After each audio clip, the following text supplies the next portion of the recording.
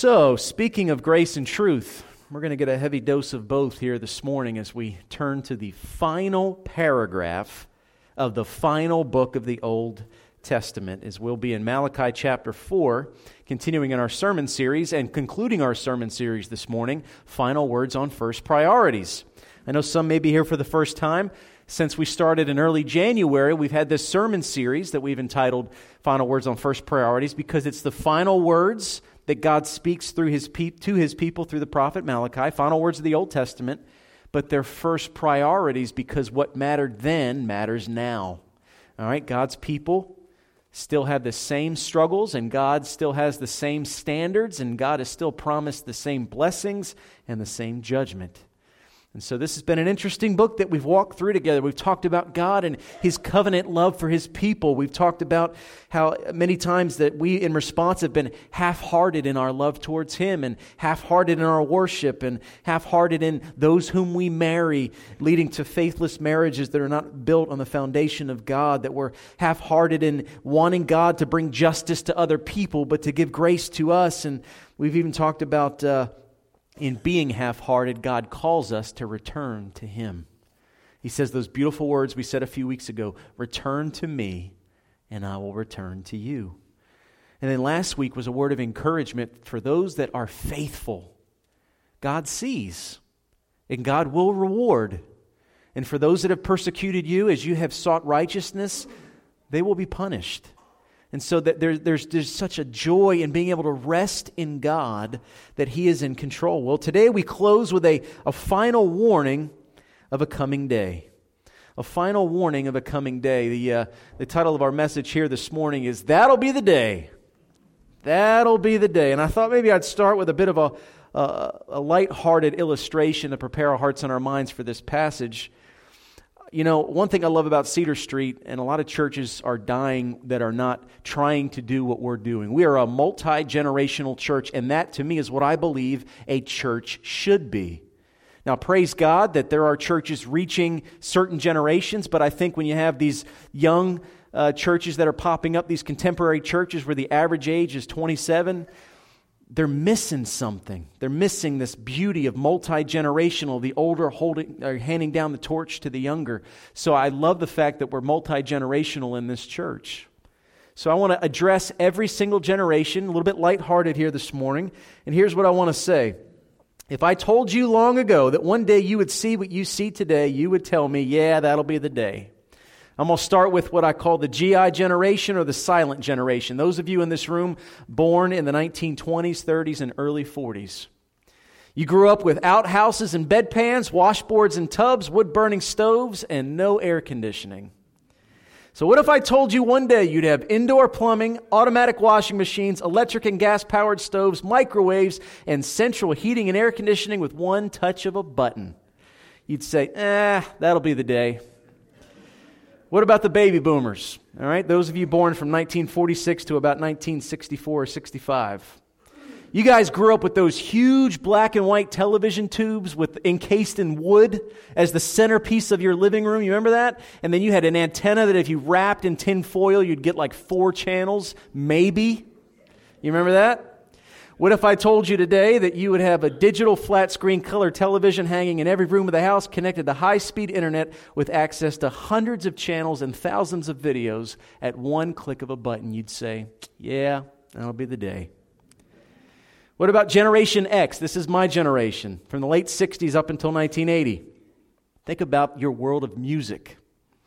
All right, you grew up with records in the 60s, 8-tracks in the 70s, cassette tapes in the 80s, CDs in the 90s, and iPods in the 2000s. Okay? What if I held up a smartphone and I showed you that you could play 10,000 songs on as many playlists as your heart desires in one single device? You'd say, yeah, that'll be the day. How about the millennials? Those of you born from the 80s and mid-90s. All right, you guys grew up with word processors. You remember those things? I toted that thing to college in 1998, as big as this pulpit. All right, typing all my papers on a word processor, dot matrix printers with all the edges that you had to tear off the pages. All right, and those that travel with Rand McNally paper maps stuck in your glove box. You guys remember that? What if I told you one day there'd be something called GPS? GPS not only would get you where you'd want to go, but it would do it in any language or even accent that you so choose. You'd say, yeah, that'll be the day. And how about the younger crowd, the Generation Z, or what they're now calling the I generation, those born in the 2000s? You guys are growing up in the age of technology, okay? Smartphones, iPads, social media platforms, single-click ordering from Amazon. What if I told you this? I did some research this week. Everything I'm going to say are things that are being planned right now. All right, one day, mail will be delivered to your house by drone. Cars will drive themselves. They're working on what's called invisibility cloaks that you can put something on and make you invisible to the naked eye. Don't know how, but it's true. And even came up with this recently, a password pill. You buy a device and take a pill and it gives off some type of vibe so that you're the only one that can use that device. I don't know how long that lasts, or I don't know anything. All I do know is the future's coming, and it's coming quickly. But as we took a walk down memory lane, here's the whole point of where we're getting at as we walk towards the end of Malachi chapter 4. The future's unpredictable. We don't fully know exactly what it's going to be like, and it continues to surprise us generation after generation after generation. Most of you never thought you'd see the world that you're in today. There's a lot of things that we can't bank on, but there's one thing that we can, and that's the promises of God. When God makes a promise, He keeps it.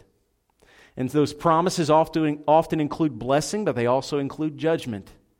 And what God says is going to happen, it is going to happen exactly as God said it. And here's the thing, we don't always see it happen instantaneously, so we get lazy and we often forget, and we pretend, we suppress the truth and say, well, maybe that won't happen. But we're going to be talking today about the second coming of the Lord Jesus Christ, and I'm going to tell you what, it's coming. 2 Corinthians 1:20 says, all of God's promises find their yes and amen in Jesus Christ. And the culmination of this is in the second coming of Jesus. Now, I'm not going to stand up here today and say I've done all the calculations and I know when Jesus is coming back. No one knows, not even the Son, but the Father alone knows the coming of the Lord Jesus. If you meet anybody who tells you they know when Jesus is coming, you need to go in the other direction. All right, because they're contradicting Scripture. He doesn't tell us when, He tells us to be ready.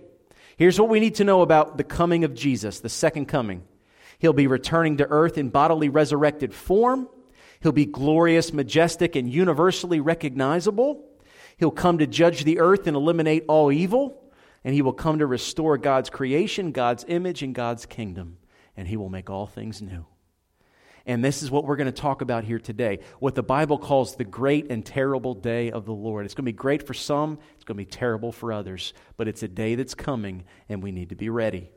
So here's the big idea in one sentence, very simple.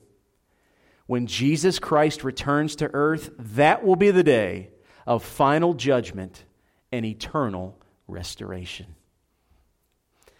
When Jesus Christ returns to earth, that will be the day of final judgment and eternal restoration. So if you have a Bible, please turn with me to the final page of the Old Testament, okay, right before Matthew. And if you don't have a Bible, please turn with me on your pew Bibles in front of you to page 955, okay, as we're going to be in Malachi chapter 4, verses 1 through 6. And if you would stand at this time. Out of the reverence of the reading of God's holy, infallible, inerrant, and fully sufficient Word. We're in Malachi chapter 4, and we'll read all 6 verses, finishing up the Old Testament. Hear God's Word to us through the prophets, starting in verse 1. For behold, the day is coming burning like an oven, when all the arrogant and all evildoers will be stubble. The day is coming. The day that is coming shall set them ablaze, says the Lord of hosts, so that it will leave them neither root nor branch. But for you who fear my name, the Son of Righteousness shall rise with healing in its wings. You shall go out leaping like calves from the stall, and you shall tread down the wicked, for they will be ashes under the soles of your feet on the day when I act, says the Lord of hosts. Remember the law of my servant Moses, the statutes and rules that I commanded him at Horeb for all Israel. Behold, I will send you Elijah the prophet before the great and awesome day of the Lord comes, and he will turn the hearts of fathers to their children and the hearts of children to their fathers, lest I come and strike the land with a decree of utter destruction. Let us pray. Lord, this prophecy is hard to comprehend. In one way, it's exciting as we wait for Jesus and we think about being healed. In another way, it's terrifying when we think about the destruction that will take place for the evil and how some of us in this room are still counted as part of that evil. And all of us struggling with the sin that still resides in our hearts, clinging to Christ and needing Him for every moment of our existence. I am inadequate as your servant to fully preach this word and the truth and the vividness that it deserves, but I just pray in all of my weakness, Lord, that you would open up hearts and minds to understand the day is coming. It's closer than it's ever been, and we need to be prepared, and we need to respond in faith. So, Father, I just pray that you would help us in what short time we have here, that this would be an act of worship, that we would consider every word that is preached in this passage and take it to heart and respond in repentance and faith. It's in your Son's name we pray. Amen. This is a day that the prophets of doomsday love preaching. If you've ever been on River Street, you got guys standing on corners with bullhorns screaming and hollering.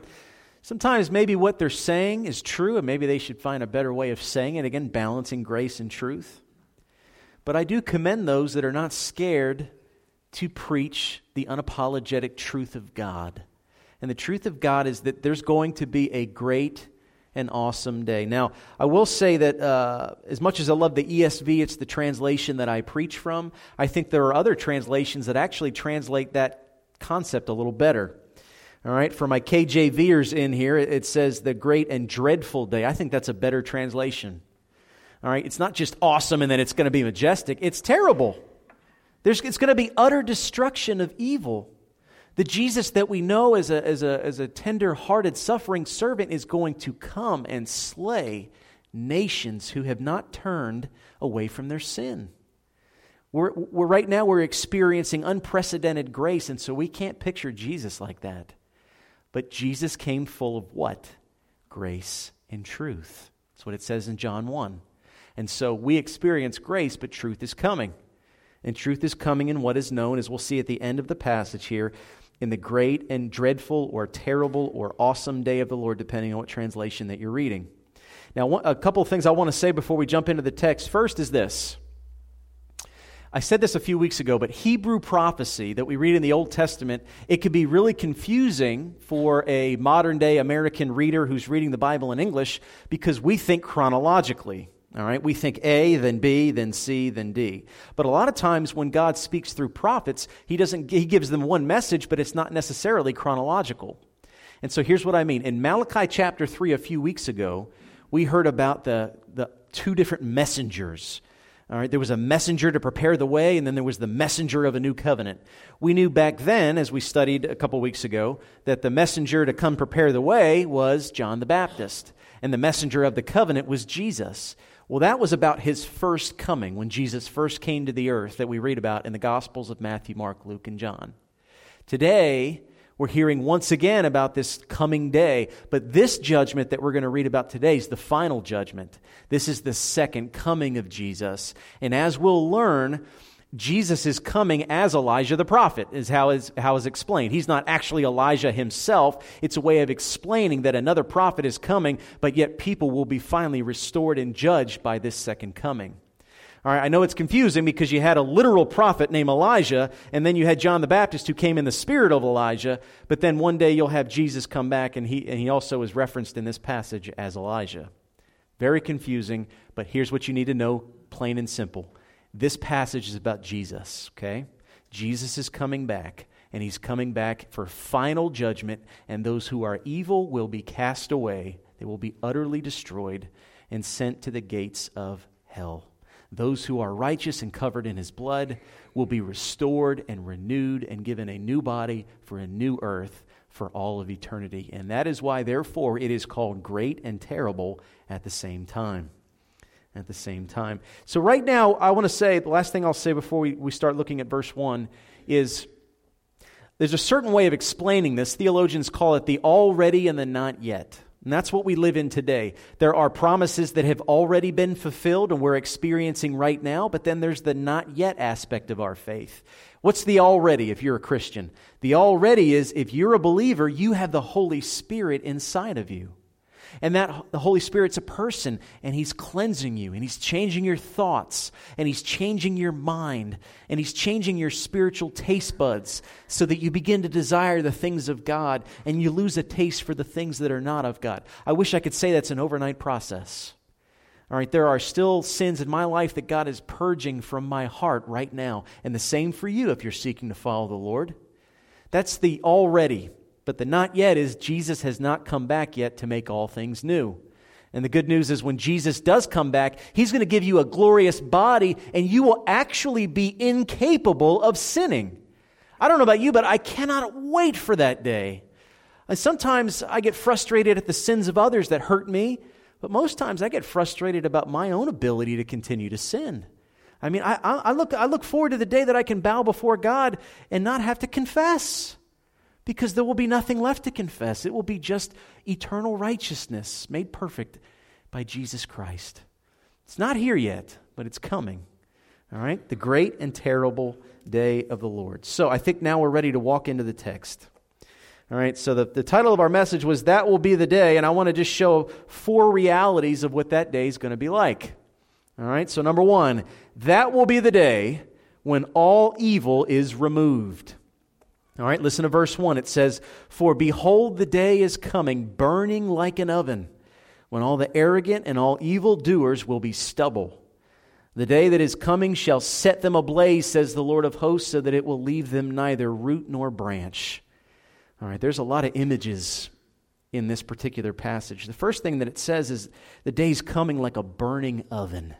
You know, it's like you turn the oven on, and the embers are starting to catch flame, and it's getting hotter, and it's getting hotter, and it's getting hotter. That's the image that the prophet is giving us.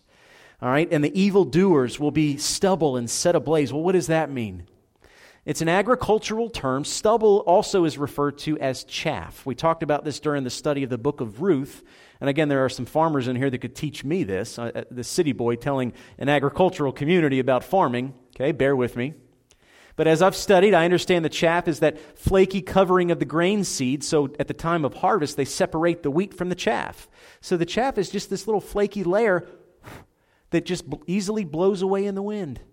And so he's saying that the evildoers will be just like the chaff. They'll blow away. They'll be easily flammable. They'll just burn up. That's what's going to happen to all evil. Jesus is going to take care of all evil. It will set them ablaze, and it says right here, it will leave them neither root nor branch. That means from the bottom up, they will cease to be on this earth. Now, a couple things I want to say about that. Here's the first. This does not mean what some people believe is annihilation. All right? I say this with great love and respect to our Jehovah's Witness neighbors, okay? They would love to take this passage and teach you that this means that you'll be annihilated, which means you will no longer exist. What this passage means is you're no longer going to walk on this earth, but it does not mean you will not exist. And here's why. You are an eternal spiritual being with an eternal destiny in one direction or the other.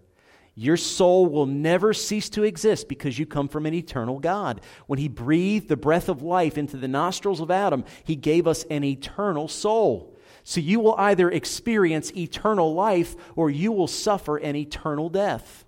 Okay, there's no in between. All right, so this does not mean annihilation. This does not mean that there will be a moment where the evil will cease to exist. What it means is they will cease to exist on this earth, and their soul will go away from the relational presence of God to an eternal hell. And that is why it is a terrible, terrible day. But it's a day that's coming. And I want to say again, this doesn't sound like the Jesus that we talk about today, does it? It doesn't. You know, when we watch movies, sometimes I understand why they do it, but it frustrates me when they paint a picture of Jesus as effeminate. as tender-hearted and always weeping and never say a harsh word. Well, here's the deal. Jesus, again, John 1, full of grace and truth, he did come as a suffering servant. And he was a man of many sorrows. And he was tender and loving, and he still is.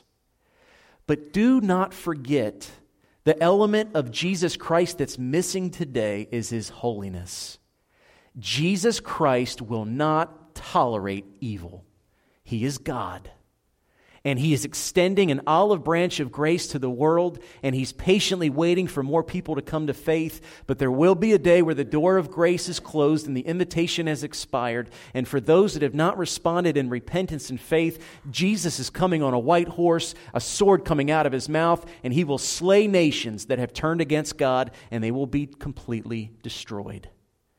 This is Jesus, full of grace and truth. Now, when we understand that truth that Jesus is going to come and destroy, that should make his grace seem even more amazing. One of the reasons grace does not seem amazing today is most people don't think they need it. Because when you hear this passage, evildoers and the arrogant, you don't think you're part of that crowd. This is a harsh truth, but let me say what's true.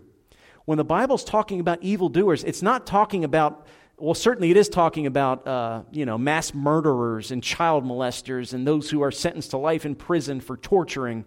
Yeah, does it mean that? Of course. But it also means the tax-paying citizen who works for civic organizations and gives to the needy and spends weekends at soup kitchens but doesn't know Jesus.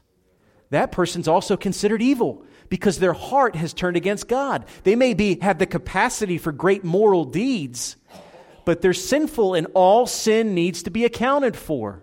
Because before Jesus comes to destroy those things, God the Father took that anger and wrath and destruction and he put it on Jesus on the cross. That's why you need to be redeemed, because all sin will be accounted for, past, present, and future. This is the God we serve, and this is a day that's coming. So we don't need to think for a second that the evil and the arrogant are them and this is us. Let's not assume. Let's know for sure that we belong to Jesus. And I said this last week and a couple of weeks ago. How do you know you belong to Jesus? Because you're aware of your sin and your need for Christ. And you trust him now as much as you ever have. If we enter into a time of confession on Sunday morning and your first thought is, well, what did I do wrong this week? I mean, come on. I want to challenge you to look a step deeper to the holiness of God. All right? It goes beyond just the things that you do. Your mind and your heart do not match up with his holiness. You need his grace, and you'll know that the closer that you get to God. This is how we know we're Christian, not because of attendance, not because of what family you come from. If one thing scares me more than anything else is this: there are people in this community who legitimately believe that they'll be saved because they come from a Christian family. And you're living off the faith of your parents and your grandparents. It doesn't work that way. Mommy and daddy are not going to be standing by your side when you face God. They won't. Your faith must be your own, and if it's not, you'll be separated from them. And you know what? It doesn't give me joy to say that, but I see that a lot in this community. Is that person a Christian? Yeah, you know what family they come from. Well, praise God, they got great parents and grandparents, but where's their faith? Where's it at? We need to be careful and not automatically assume that we're not part of this category. There's the truth. It's really heavy, right? Here comes some grace. Here comes some grace. As we look at the passage, number 2, I want us to say that that'll be the day when all righteousness is restored. All right? Listen to verses 2 through 3. But for you who fear my name, the Son of Righteousness shall rise with healing in its wings.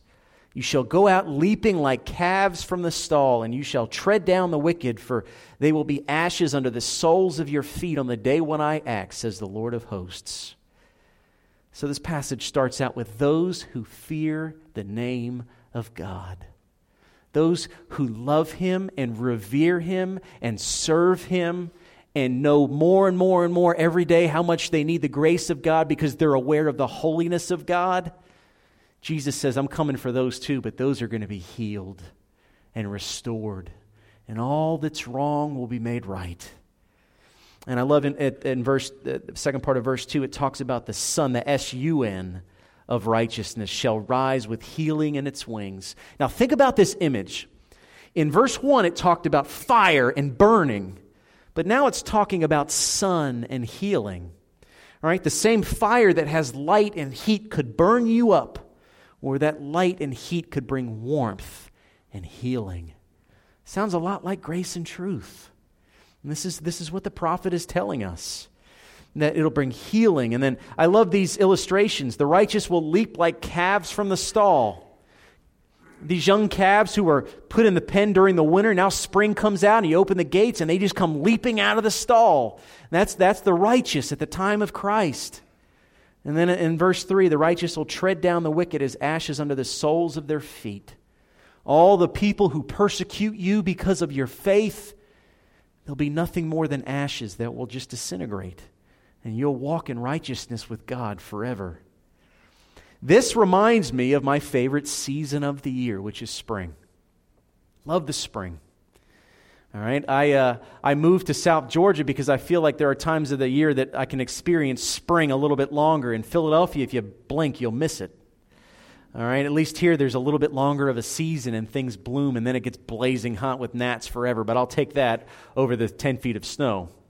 All right, but my favorite season's the spring. I used to think it was because of baseball. I love spring training when they interview the players and the palm trees are blowing in the background and everybody's in first place till the first week of the season. I still love baseball and I still love that idea of spring, but I think more so than anything else, I've come to understand as a believer now, I love the spring because it's a reflection of the gospel. All right, dead things come to life again. Old is being made new. Everything that's withered is being restored. And so as we're now in the month of March and things are starting to warm up and we're getting ready for Easter and you're taking the patio furniture and blowing the pollen off it and sneezing around like crazy, I just want to remind you, let the spring remind you of the gospel and the coming of Christ, that things will be renewed. There's a time and a season for everything. Spiritually, we're coming out of winter and we're getting ready for spring.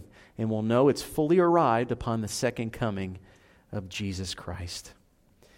All right, so that'll be the day when all evil is removed, all righteousness is restored. Number 3, all commandments are remembered.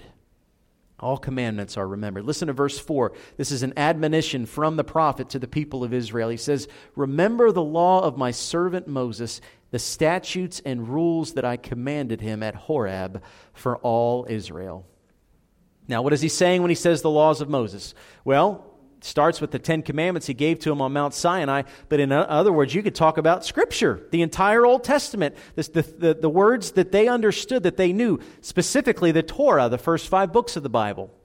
All right, Genesis, Exodus, Leviticus, Numbers, and Deuteronomy. This is what God handed down to His people. And in every stage, if you go through the Old Testament, when God was getting ready to do something, it happens all the time, God will speak through a prophet or a servant, and that person will say to the people, now, this is what God said. Now, you have a chance to obey, and you will be blessed. So, this is what God said, obey, be blessed. Moses did it over and over as they were traveling through the wilderness. He did it at the very end before they anointed Joshua. And then Joshua, right before they went into Canaan, said the same thing. Most of you know this because you have it hanging in your living room. As for me and my house, we will serve the Lord. Choose this day whom you are going to serve, but we're going to serve the Lord. Well, now the prophet, Malachi, is the last person to speak before 400 years in the coming of John the Baptist, and he's saying the same thing. This is the great and terrible day, and it's coming, but you get to choose. Be part of the evil group or be part of the righteous. You know the Word of God, now you need to follow and be faithful to God. And he says the same thing to us here today. Now, here's what I want to say. People misunderstand this sometimes. Nobody has ever, even in the Old Testament, been saved by works, ever. Even in the Old Testament, the people of God were saved by grace through faith. They were saved by grace through faith in the coming of the Messiah, and we are saved by grace through faith in the Messiah who has come and is coming back again. And how do I know this? In the Old Testament, God created the sacrificial system. So the system was a part of grace. They were called to be faithful. They were called to honor God, but God knew they would fail. And so if they were faithful in confessing and faithful in bringing animals to the sacrifice, those animals would give a temporary atoning of their sin, and they could still live in good standing with God. But then Jesus comes as the final Passover Lamb of God who takes away the sins of the world. And for those that place their faith in Him, we are fully covered in the blood of Christ. So even in the Old Testament, not one Israelite was saved by works. They were saved by grace through faith, but because of their faith and because of God's grace, they were called to follow God and obey the commandments, knowing that they would need to be forgiven, but also that they would stay close to Him. All right? In the New Testament, it's the same way. We're saved by grace in the finished work of Jesus Christ. Jesus was perfect where we have failed. Jesus gives us His perfect credit, and He takes on our imperfect credit on the cross. But now we're called to live out that faith with fear and trembling, to be obedient, confess where we fail, but strive to live for the Lord. That's grace and truth. And so I say to you today, as you hear about the second coming of Jesus Christ, I tell you the same thing Malachi told the people of God in the Old Testament. Remember the Word of God. Stay faithful. Stay close. Stay in a state of repentance and faith. Run the race. Work out your salvation with fear and trembling. Stay close to God. Remember a few weeks ago, He said, return to me and I'll return to you. James tells us in the New Testament, draw near to me and I'll draw near to you. It's a simple equation. God says, be faithful. I know you're not going to be perfect, but when you're in a state of repentance and faith, with grace, you serve Him out of gratitude. When you fail, you confess, He renews, and the cycle happens over and over until one day when Jesus comes back, there will be no more faith and no more failing because we will just be with Him. And we won't even be able to sin, but that day's not here yet. So until then, we need to remember His commandments. Now, about the Old Testament law, it was fulfilled by Christ, and so there is no legal requirement as far as the civil or ceremonial aspects of the law. But can I tell you something? The moral side of God's law, that's still binding on Christians today. All right? So we don't do all the civil and ceremonial things of the Old Testament when He says to love the Lord thy God with all thy heart, with all thy soul, with all thy strength, with all thy mind, and to love your neighbor as yourself. That is still our calling today. And if we honor that commandment, it fulfills all the other ones. I love when Jesus comes and He reinterprets the law for the people of God. And He says, if you love God and you love others, everything else will be taken care of. Now love God. Love Him with everything you have. And it's exactly what He says. With all your heart, with all your soul, with all your strength, with all your mind, love God, serve Him, be faithful to Him, and then love and bless other people. And God will fulfill all those other commandments in His grace. This is what the prophet's telling us, and it's binding on us today as it was back in the Old Testament to them. So here's the fourth and final truth I want us to look at here. That'll be the day when all evil is removed, all righteousness is restored, all commandments are remembered, and fourth and finally, as we look at verses 5 through 6, all hearts are renewed. It says in verse 5 through 6, behold, I will send you Elijah the prophet before the great and awesome day of the Lord comes. And he will turn the hearts of fathers to their children and the hearts of children to their fathers, lest I come and strike the land with a decree of utter destruction. All right, now at the beginning of verse 5, I mentioned this at the start of the message, that this mention of Elijah the prophet coming, this is actually Jesus Himself. And how do I know this? In the New Testament, there's one passage that tells us.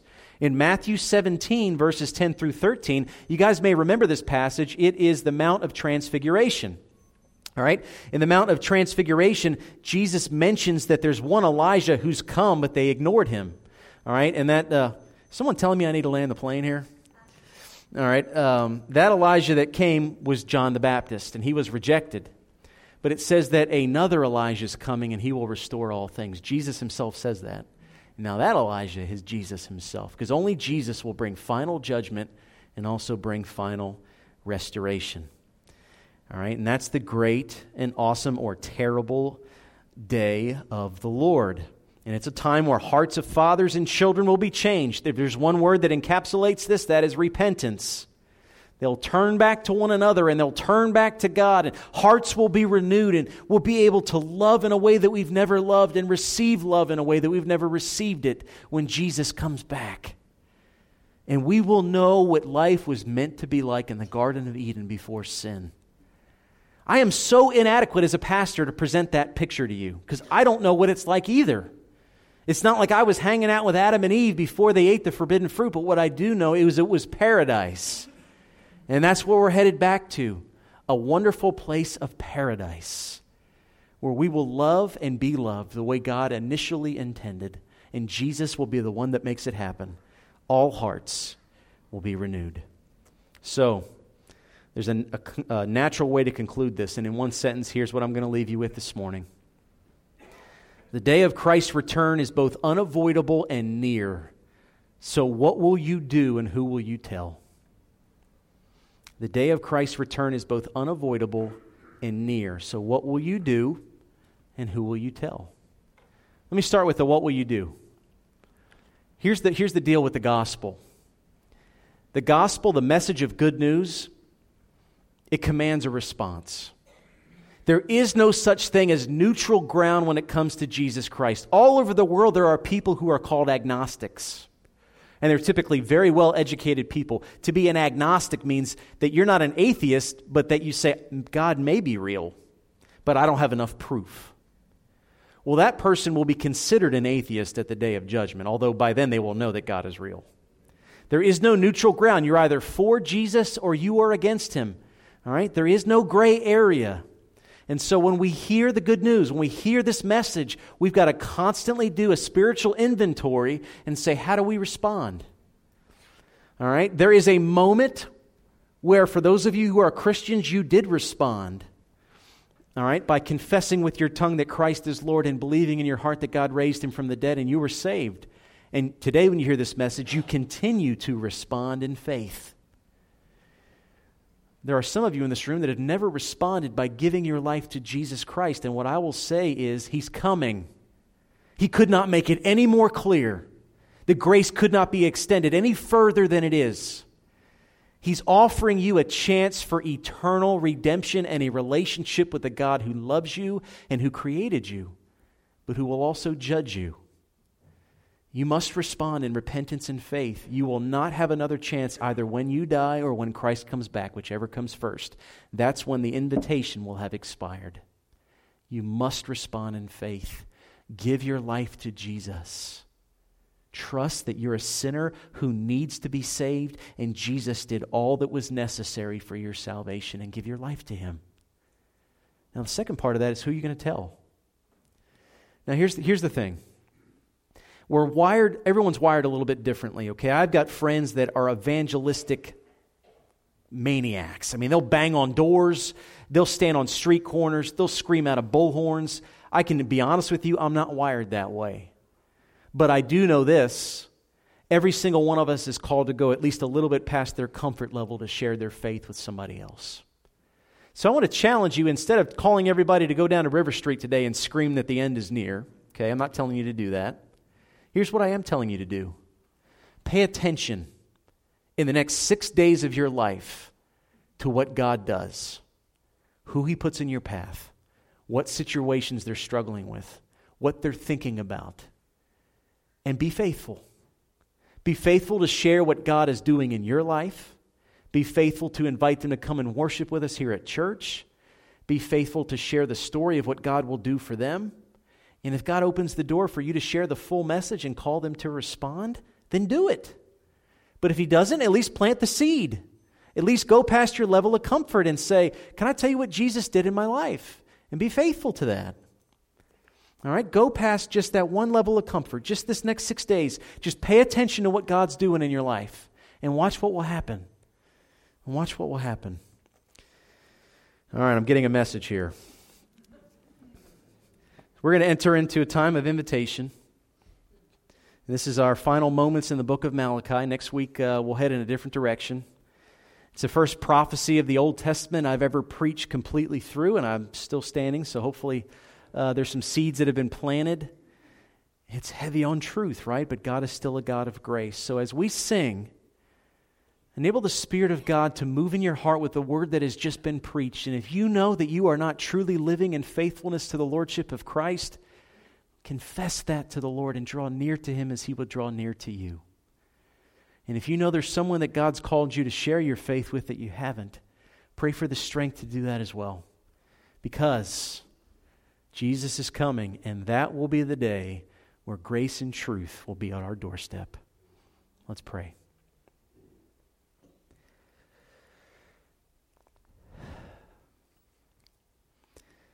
Father, I know when Jesus comes, I will realize how inadequate human words have been to explain what it's going to be like. But where my words fail, I pray that your Spirit will succeed. Father, I pray in the name of your Son and by the power of your Spirit that you would do what only you can do at this very moment, that you would open up minds and hearts to feel the weight of your word and to respond in faith. Father, I pray that you would help us to get past false conversions, those who maybe have prayed a prayer but never genuinely gave their life to the Lord, that they would not rest in false assurance, but they would know that they're sinful and know that Jesus has redeemed them and trust Him. And for those in this room who are of the faithful, that this would be a time of great encouragement, that as we see evil having its way in this world, we just remind ourselves, you're still on the throne. You are still in control, and you are still going to bring justice to all things. So as we enter into this time of invitation, Lord, I just pray that you would help us to honor and glorify you, and that we would respond in repentance and faith. It's in Jesus' name we pray. Amen.